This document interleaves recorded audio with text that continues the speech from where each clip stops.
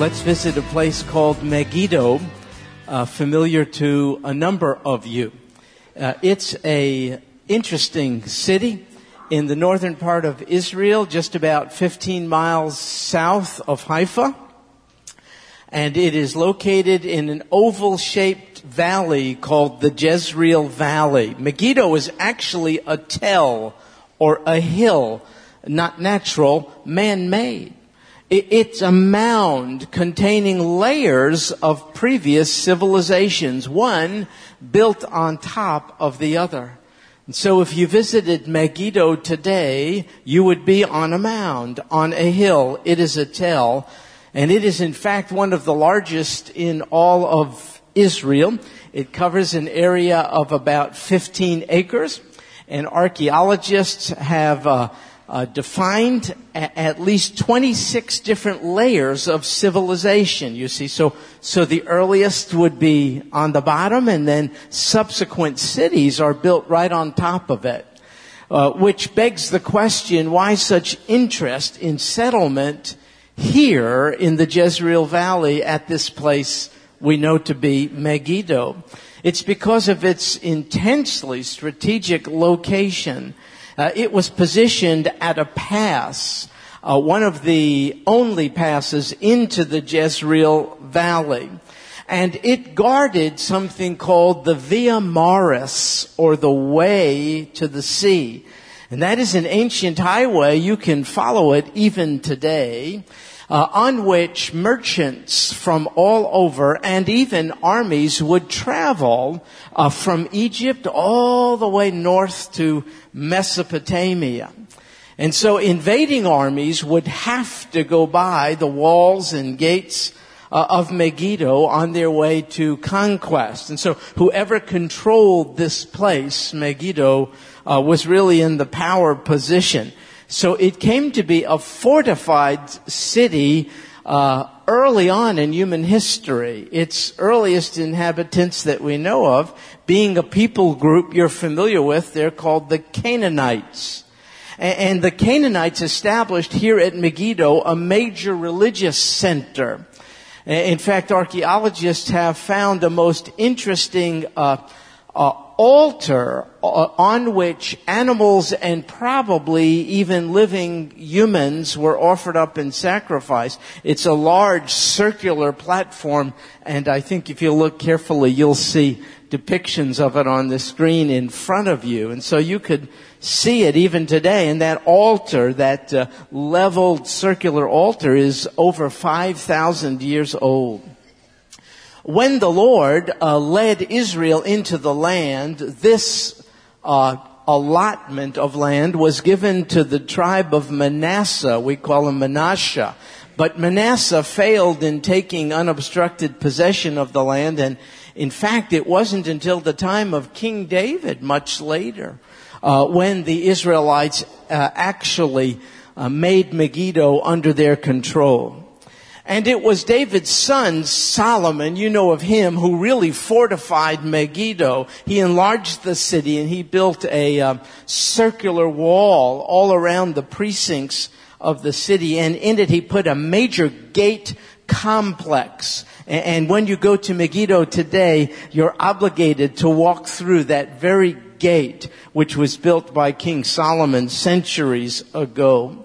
This place became one of his 3 chariot cities. You see, he had a strong strategic interest in guarding the Via Maris, or the way to the sea.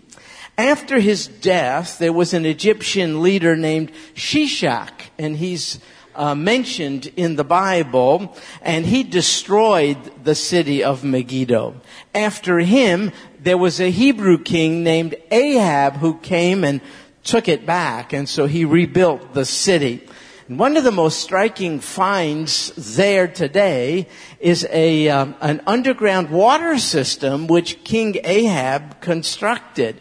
And it consists of an amazing vertical shaft right through the bedrock. Remember, this is before the time of all of the wonderful equipment which we have, picks and shovels and all the rest. I mean, they dug right through the bedrock rock and went down about 120 feet.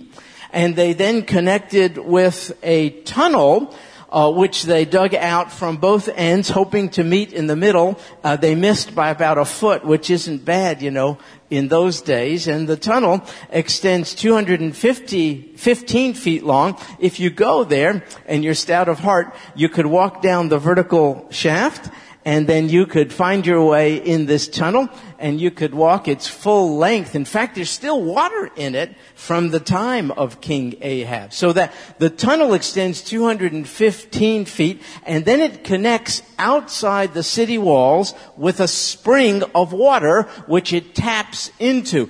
This was a marvelous contribution, if you think about it, because prior to King Ahab, the people, when they needed water, when they got thirsty, they would have to leave the safety of this walled city. They would have to go beyond the walls, out into this naturally occurring spring, in order to avail themselves of water. But because of the construction of this marvelous underground water system, the spring of water flowed into it so that the people could remain in their protected, walled environment. So this is like one of your first ancient gated communities. So this was quite a contribution. Megiddo has been the site of many, many military battles and conflicts throughout history. In fact, some historians are of the opinion that more battles were fought in this locale than probably in any other location in the entire world. One of the more famous of these battles took place in the 15th century before the time of Christ. So we are talking ancient history.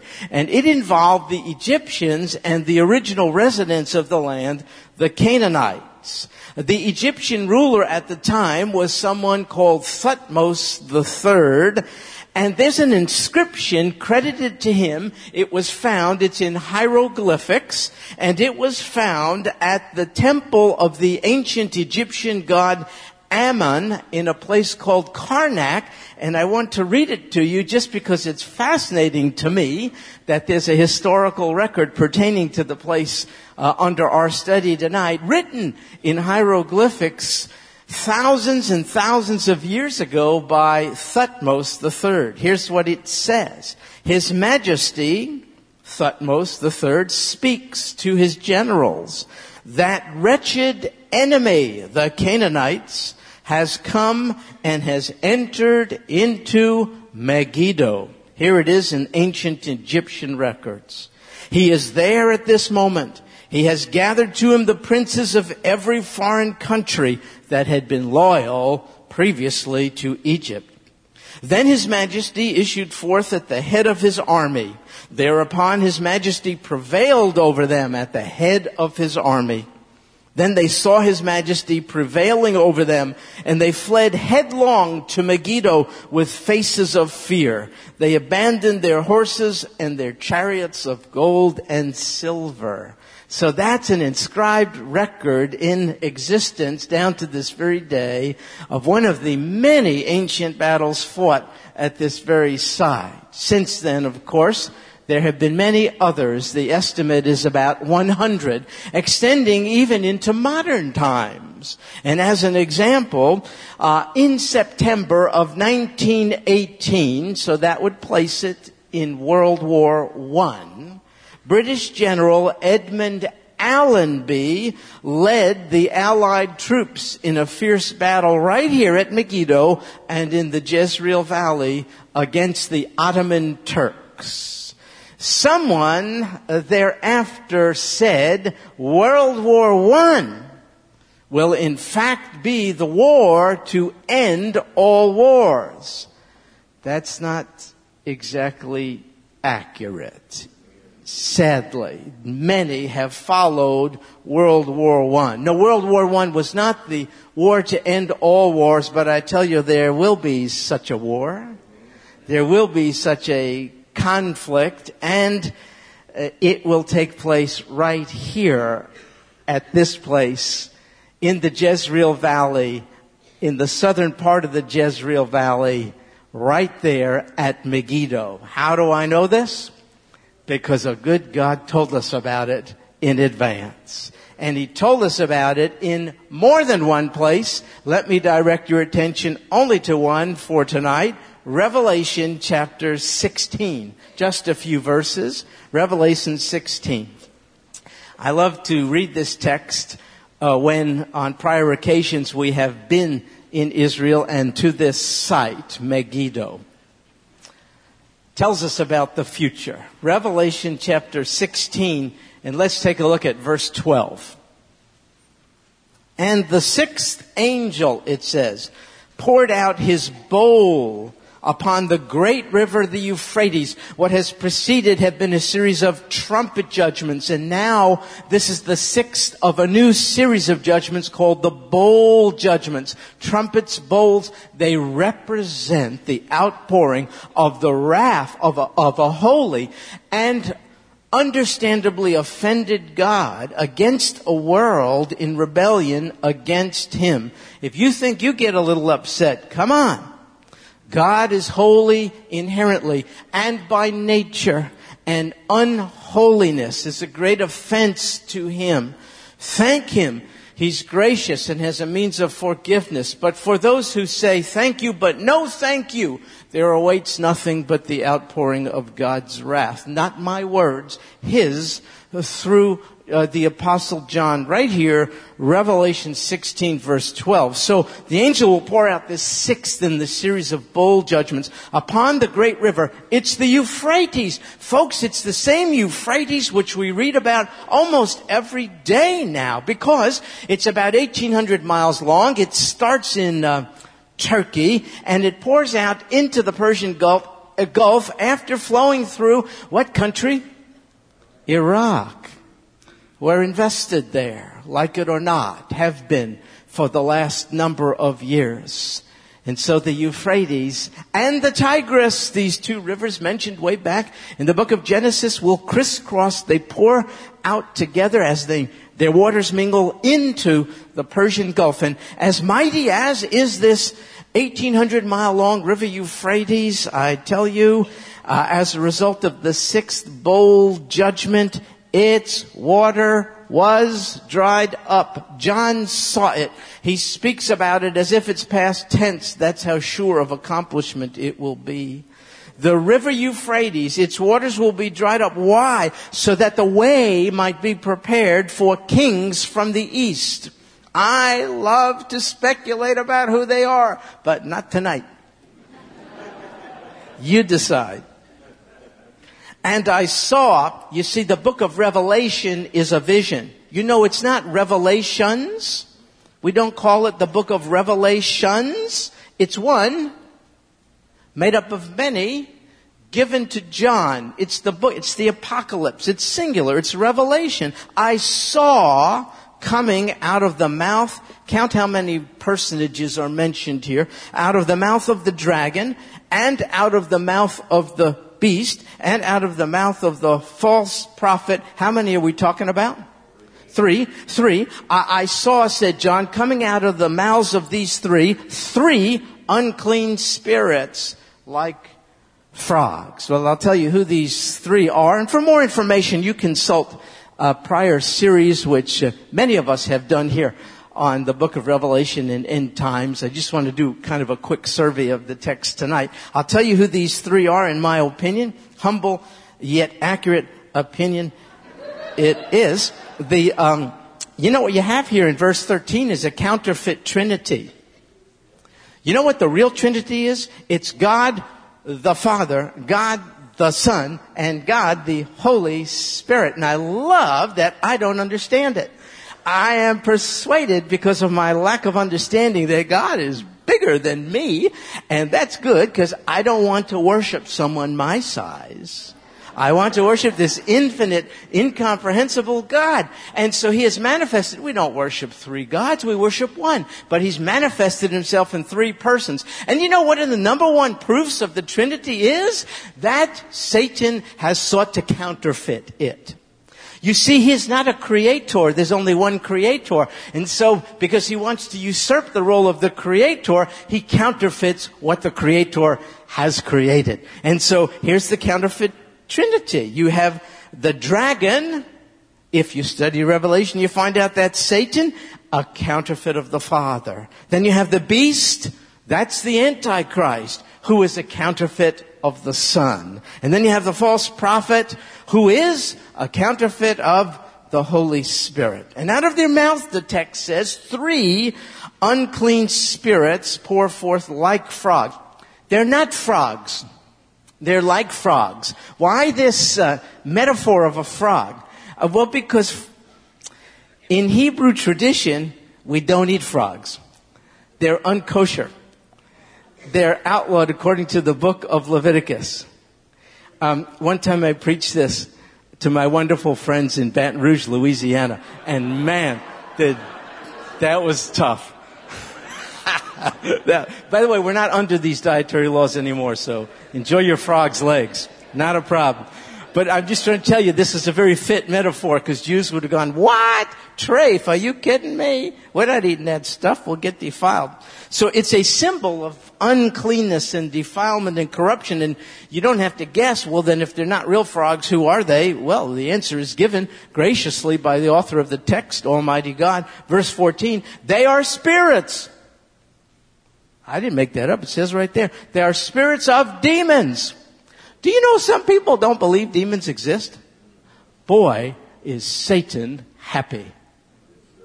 Can I tell you why I believe demons exist? Because the same book that tells me about the Savior tells me about demons. You cannot go shopping in the Bible. Oh, I like this. This is tasty to me. Oh, this is delightful. Oh, here's another promise I'm going to put in my shopping bag. No, it also tells us about demons.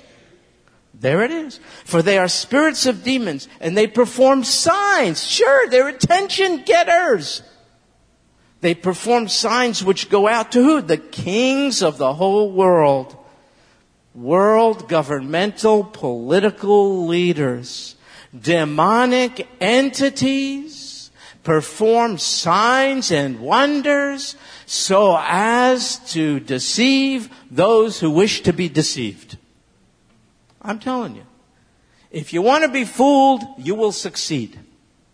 If you want to know the truth, the God of all truth will show you truth.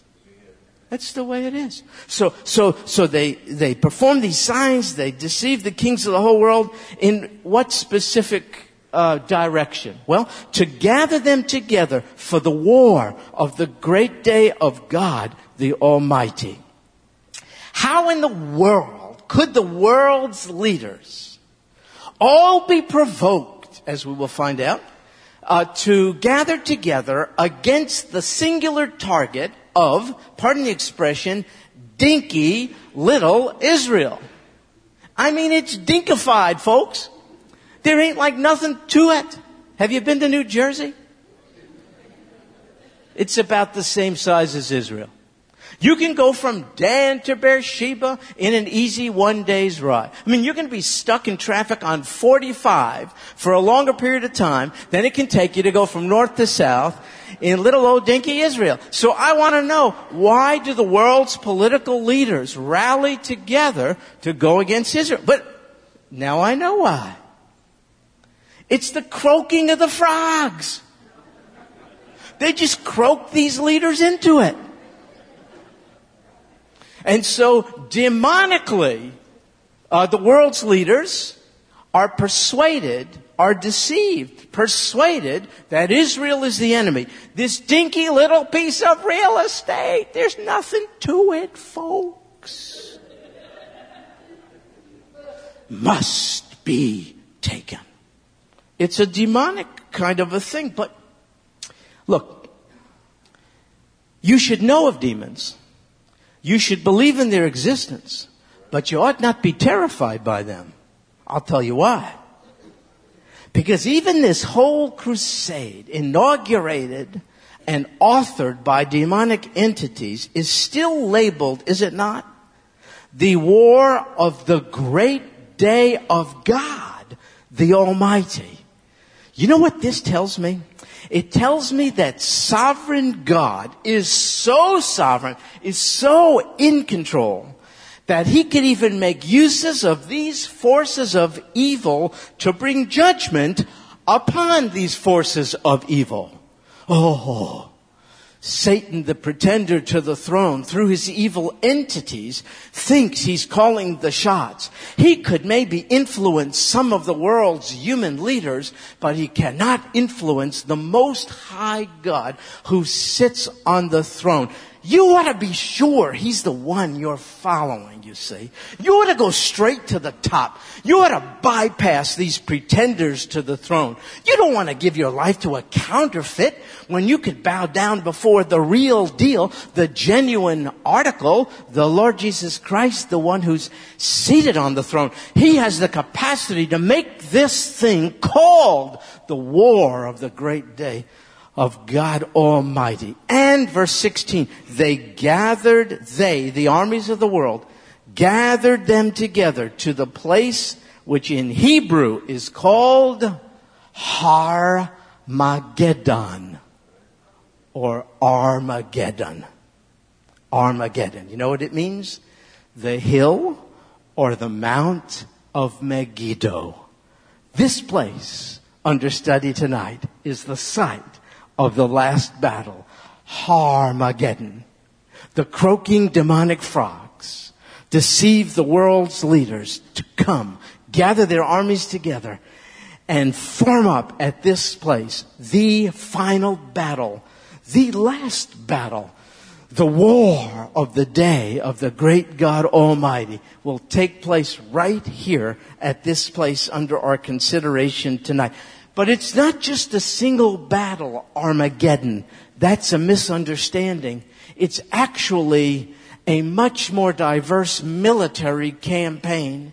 It consists not of a singular battle. It consists of several phases at several locales throughout the land of Israel. So what's happening here in the Jezreel Valley at Megiddo is that it becomes a staging area only for the armies of the world. And it can handle it because the Jezreel Valley, you can go there today and see it. It's beautiful, it's agricultural, and it's a little hard to imagine what's going to happen there, but it's going to happen there. It's 14 miles wide and it's 20 miles long. Napoleon, the great military leader who was there, made the statement that the Jezreel Valley is the most ideal staging area for battle on earth. And so the armies of the world will come here. They'll gather here. They'll come from the east and from the north and all over the place. You fill in the blanks, if you will. And they'll gather here, but the bulk of the fighting will not take place here. It will take place at other places throughout the land of Israel. So from this staging area, near the hill of Megiddo in the Jezreel Valley, the forces of the world will advance. Would you care to guess in what direction? Now, this is in the north of Israel. If they're going to simply form up here to campaign elsewhere, what direction do you think they're going to travel in? Why south? You got it, my Gentile friends. They're going south to Jerusalem. It's 55 miles away.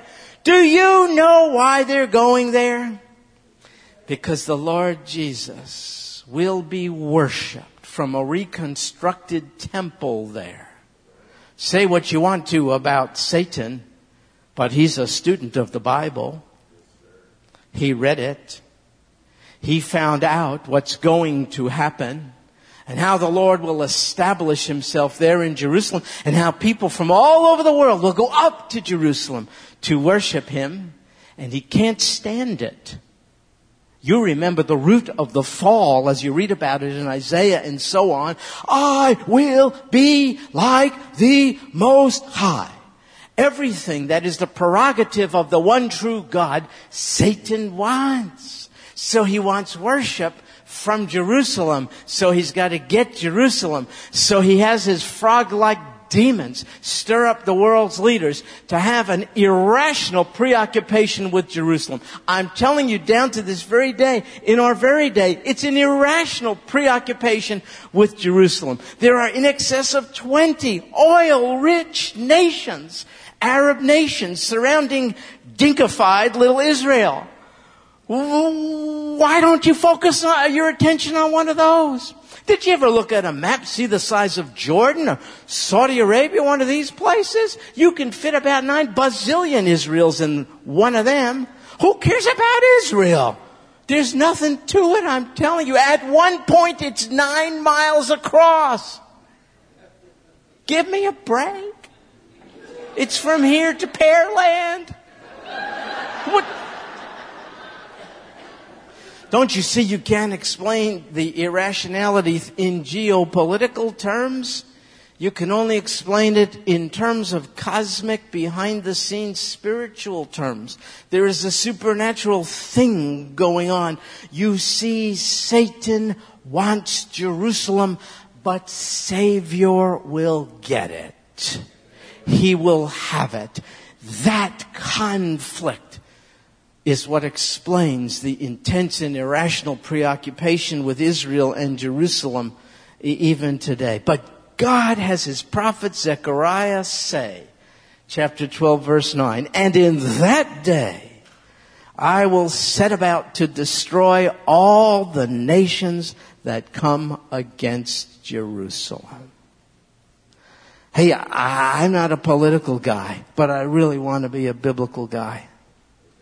And that's why I support Israel's right to the land. Now you say, of course, you're a Jewish guy. Yeah, but that still doesn't make my support for Israel wrong. It's plenty biblical. "In that day I," says God, "will set about to destroy all the nations that come against Jerusalem." And I feel like saying, well, God, it won't be me. I'm not going to be with them. I'm on your side. And I would support Israel if I was you, if you want to be on the right side. Well, verse 17. "And the 7th angel poured out his bowl upon the air, and a loud voice came out of the temple." See, it will be rebuilt. Came out of the temple from the throne, saying, "It is done." Have you heard those words before? Yeah. See, once before, these very words were uttered in this land. These were the very words of Messiah Jesus, which he uttered from the cross. He uttered these words, don't you see, as God finished his work of redemption. And he will utter these very same words when God finishes his work of judgment. God chose this land, this little dinky parcel of real estate. He chose this land for 2 major events, and both involve the shedding of blood. Blood was shed on Mount Calvary, and blood will be shed on Mount Megiddo. In one case, there was the blood of forgiveness. In the one to come, however, there will be the blood of judgment. And it's that very point that leads me to this life lesson from this place we have visited, Megiddo. The blood of forgiveness or the blood of judgment? Which will it be for you? What is your final answer? There's no third option. Sadly, some have mocked the blood of forgiveness and have thereby invited upon themselves the blood of judgment. My wife alerted me to an article recently in USA Today, and it recorded a disturbing event which took place on September 30th, just recently, in our beloved capital, Washington, D.C. And the event was to mark the first ever International Blasphemy Day. Washington, D.C. International Blasphemy Day. And as part of the celebration, Jesus,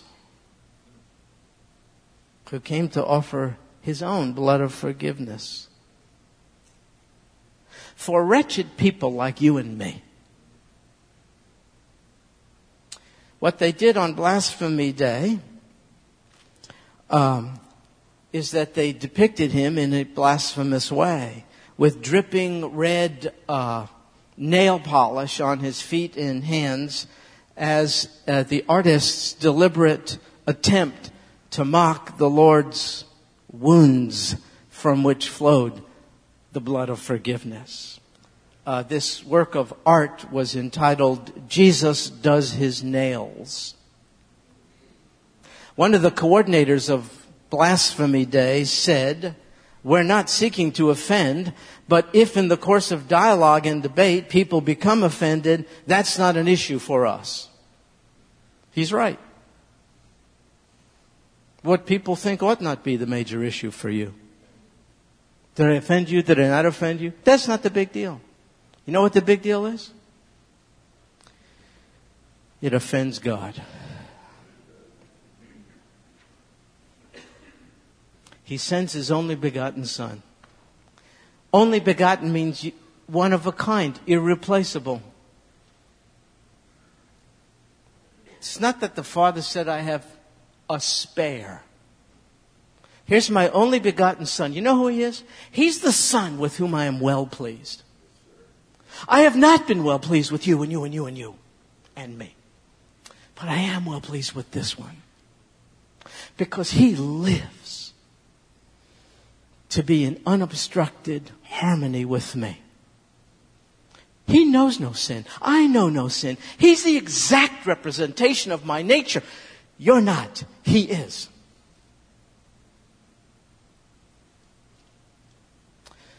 But I care for you nonetheless. I love you nonetheless. I am moved to do something for you because you can't do it for yourself. And so the Father said, will you go, my son? For those who are attending the International Blasphemy Day. Would you go, my son, even to those who are mocking your sacrifice and your shed blood? Would you go and offer them the way out anyway?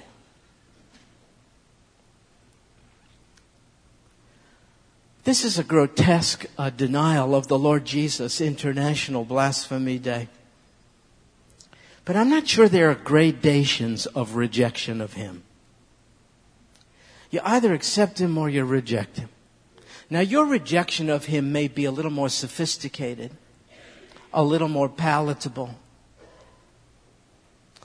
But you end up in the same place. You've offended God the Father. I'm a dad. How you respond to my kids affects how I respond to you. Hurt them? I don't like you. Help them? I love you. How we respond to the Son, the only begotten Son with whom the Father is well pleased, very much determines how the Father responds to us. Oh, but God, I'm not depicting your Son in such a atrocious fashion. Yeah. You might as well. You've degraded Him. I sent Him to be your sin substitute, your Lord, your Savior, and you made Him to be a religious leader. You made Him to be a prophet amongst other prophets. You made Him an alternative way to God, but you see the legitimacy of all other ways. You do not see the uniqueness of my Son, but I do. You and I have discrepant points of view. Yours offends me. So I ask you, what will it be? What's your final answer? And when I say final, I mean final in every sense of the word. Do you know your answer to this singular question will seal your final destiny? Which will it be for you? Get off the fence. Will it be the blood of forgiveness? Or will it be the blood of judgment? Listen, listen, listen. If you say, oh God, for me, let it be the blood of forgiveness. I accept your sin's sacrifice to provide a covering for my sin. Oh, I will not degrade him. I will not dismiss him. I will not demean him. I will not minimize him. Come into my life, Lord Jesus. Take control. After all, you are master. If you make that decision, if you've made that decision, you have just avoided the blood of judgment. I'm not going to be in on Revelation 16. I don't care how much demons croak away. I heard the still small voice of the Holy Spirit, not demonic spirits. And he impressed upon me the terrible, irreversible nature of my sin. He impressed upon me how by sheer force of will I disobey God. I don't think like him. I don't speak like him. I don't act like him. I've sinned against him. I heard his voice tell me, Stuart, you owe me a debt. You've offended me. You've offended my holiness. I don't grade on a curve. I didn't give 10 suggestions. These are commandments. They're non-negotiables. You have offended my holiness. And I heard him say, but Stuart, though your sins are as scarlet, they can be as white as snow. How do you make scarlet red sins look like white snow? You cover up the redness of your sin with the redness of the blood of the Lord Jesus' forgiveness. Do you realize how serious this is? You want to know a thought that pains us? Some have been to this church or another for years and years, but remain unsaved. Could I make it simple? What is your final answer? Is it the blood of forgiveness, or are you willing to face the blood of judgment? Welcome to Megiddo. I'd rather have the Messiah who gets me out of it. Do you mind bowing with me for a second so we could give you a chance to discern? Not my voice, but maybe God's. No croaking frogs permitted in this place. Only the voice of the Holy Spirit of God. No counterfeits, but the authentic manifestation of the otherwise transcendent deity who has drawn nigh in the person of his own Spirit. Maybe you could hear his still small voice. Maybe he's prodding you. Maybe he's saying, you're not right with me, are you? Things aren't right. In fact, you've come tonight, haven't you, in an attempt to make it right. Why don't you? Would you accept the blood of forgiveness offered for your sin? Say, come into my life, Lord Jesus, forgive me. I'm a sinner. Cleanse me. Make my sin white as snow. Change me from the inside out. That's the only way I'll be changed. Oh, God. I surely want to avoid the last battle. This gathering of millions in blood up to the bridles on horses. But more than wanting to avoid pain, oh, God, I want to be yours forevermore. I want to inherit heaven. I want it to be my home. I don't feel at home here. Come into my life, Lord Jesus. I'll no longer degrade you, blaspheme you, mock you, minimize you. Oh, no. I can get aroused by those who attended Blasphemy Day, but I suppose in effect I'm no different if I don't accept you for who you claim to be. You are Lord of Lords. You are King of Kings. You are the mediator, and there is only one mediator between God and man. Come into my life, Lord Jesus, the God-man. Make me to be a man. Make me to be a woman of God. Thank you for doing so, Lord Jesus. Thank you. In Jesus' name. In Jesus' name.